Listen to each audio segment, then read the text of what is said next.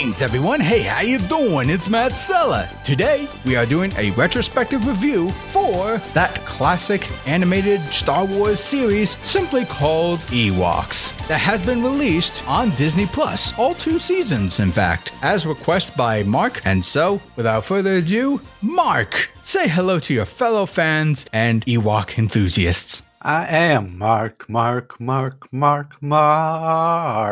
not singing in any tune. Oh god, I thought I was over that already. Damn it, Mark, you brought it back. It'll never die. Damn you.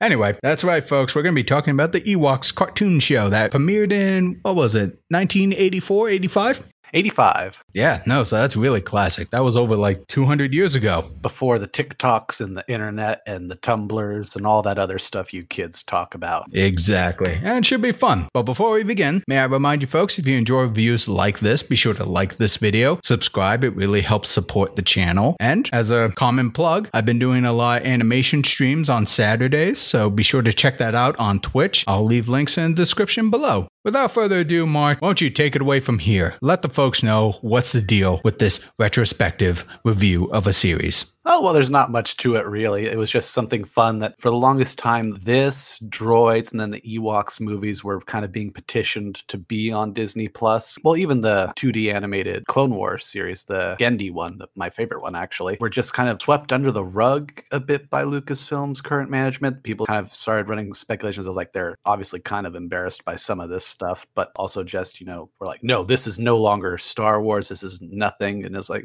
for a lot of people, there was, hey, we never really considered this, the gold standard, but, it is part of it. It's fun. And, now it's here. And I'd actually never seen this show, so I thought I'd put it on for the heck of it. And I actually kind of wound up liking it, actually even liking it maybe even a little more than some of the current Star Wars stuff. And Matt, actually, interestingly enough, had a VHS, and there was an interesting little tidbit about it, Matt. You said they strung kind of season 1 together to kind of make a through narrative, but there were some other little interesting things about that. Yeah, so to kind of insert my opinion on this series real quick, at least the original run of the TV series, is one of the very first things I noticed is that the music is very different than the VHS release, which, by the way, that VHS release was called Ewoks and the Haunted Village, which, like Mark said, it was a bunch of episodes from season 1 stitched together to tell like a cohesive story in a way. And I remember watching this series on Disney Plus, and I thought, I don't remember the music being this synthy and cheap. So I went on YouTube to kind of look up the VHS, see like maybe if I was missing something. And yeah, no, in 1997, when they released Ewoks and the Haunted Village, this rudimentary episode stitch, they completely redid the music for the show in a way. I was like, I guess George Lucas was always into the whole remastering thing before the other stuff really became mainstream, I suppose. And with that, I think we just blew the lid off the entire Star Wars community here, Matt. The Ewoks is the first and one true original bona fide George Lucas special edition. There you go. That may be true. I don't know. I'm not a diehard Star Wars fan to know for sure. Otherwise, it's a really fun little show. It features Wicket, whose last name is Warwick, which I thought was a nice touch, and his friends Tebow, Latara, and Nisa. Nisa, who is the Cheap Chirpa's daughter. Latara, who's just materialistic. And Tebow, who in season 1 is kind of like this cool, like little druid, maybe a little bit of a stoner dude, but in season 2 kind of sadly becomes just a bumbling nerd, because this series got a little bit reshuffled after originally being, the first season anyway, being part of the Droids and Ewoks hour on ABC. It's a lot of fun. There's not really much of a connection to the actual Star Wars series until the penultimate episode, which is actually kind of Matt's favorite, especially since season 2 goes from more, narrative-driven stuff to sort of cliche Saturday morning stuff. Apparently there was a lot of butting heads with ABC at the time in terms of what they could and couldn't do. Apparently one episode was even deemed too Star Wars-y by ABC, so they weren't allowed to do it. The whole series was done by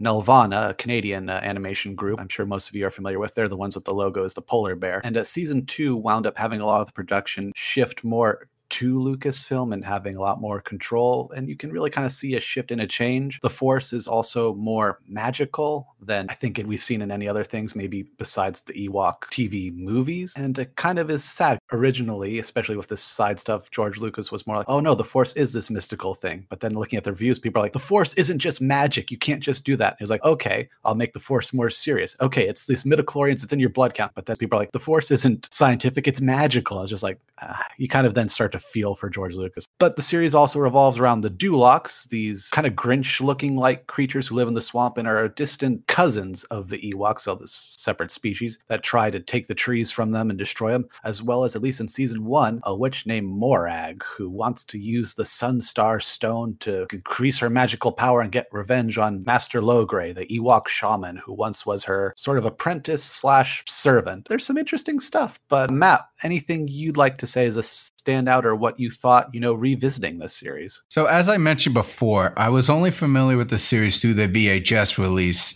back in 1997. So watching the show in its actual TV release, it's interesting to see some of the changes, or not the changes, the original depictions that they had. But to get things out of the way first, I think it opened on a rocky start for me, because the very first thing that I see when the series starts is that god-awful TV intro with the Ewok Spirit of the Forest Moon thing. And I personally hate it because of how cheap it feels and how tonally it does not match the show at all.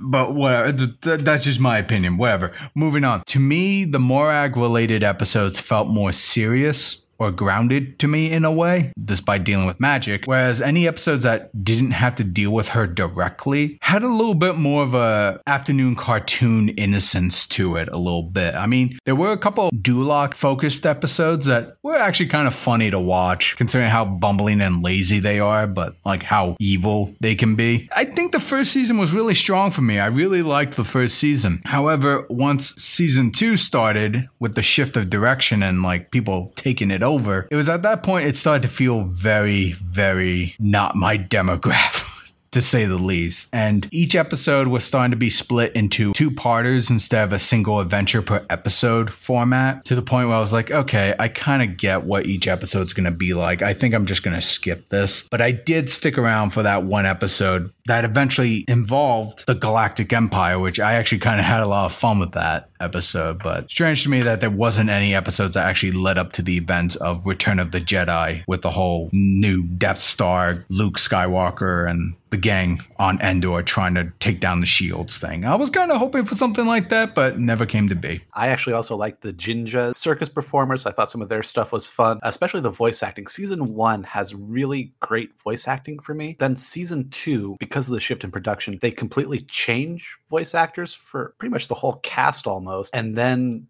also there's a bunch of characters that are in season 1 who kind of just get sidelined or just straight up disappear in season 2. So it's just very weird and fascinating from a production standpoint. And again, biases acknowledged. The fact that we had Cree Summers voice Nisa in the very first season, I was like, oh, she's like one of the legendary voice actors of all time. I love it. But then when season 2 rolls around, I was like, wait, that's not Cree. What the hell? That also kind of hurt it for me when that happened. For sure. But on the whole, I think I'd have to say Ewoks, it gets a bad rap, and I kind of like it. I think season 1's really where you want to go. And then if you wanted to go to the penultimate episode with Rhaegar, you kind of have your more complete package there. There is one weird outlier in season 2 where it is a full 30-minute episode involving the strangers and all this stuff with the Sunstone that is kind of interesting and kind of feels more like it was a leftover from season 1, which I liked. But I mean, yeah, on the whole, probably check it out on Disney Plus. Probably just do season 1 and then the Rhaegar episode, and you have a fun little bit of Star Wars history before Star Wars got a little maybe too bogged down by its own success in a way.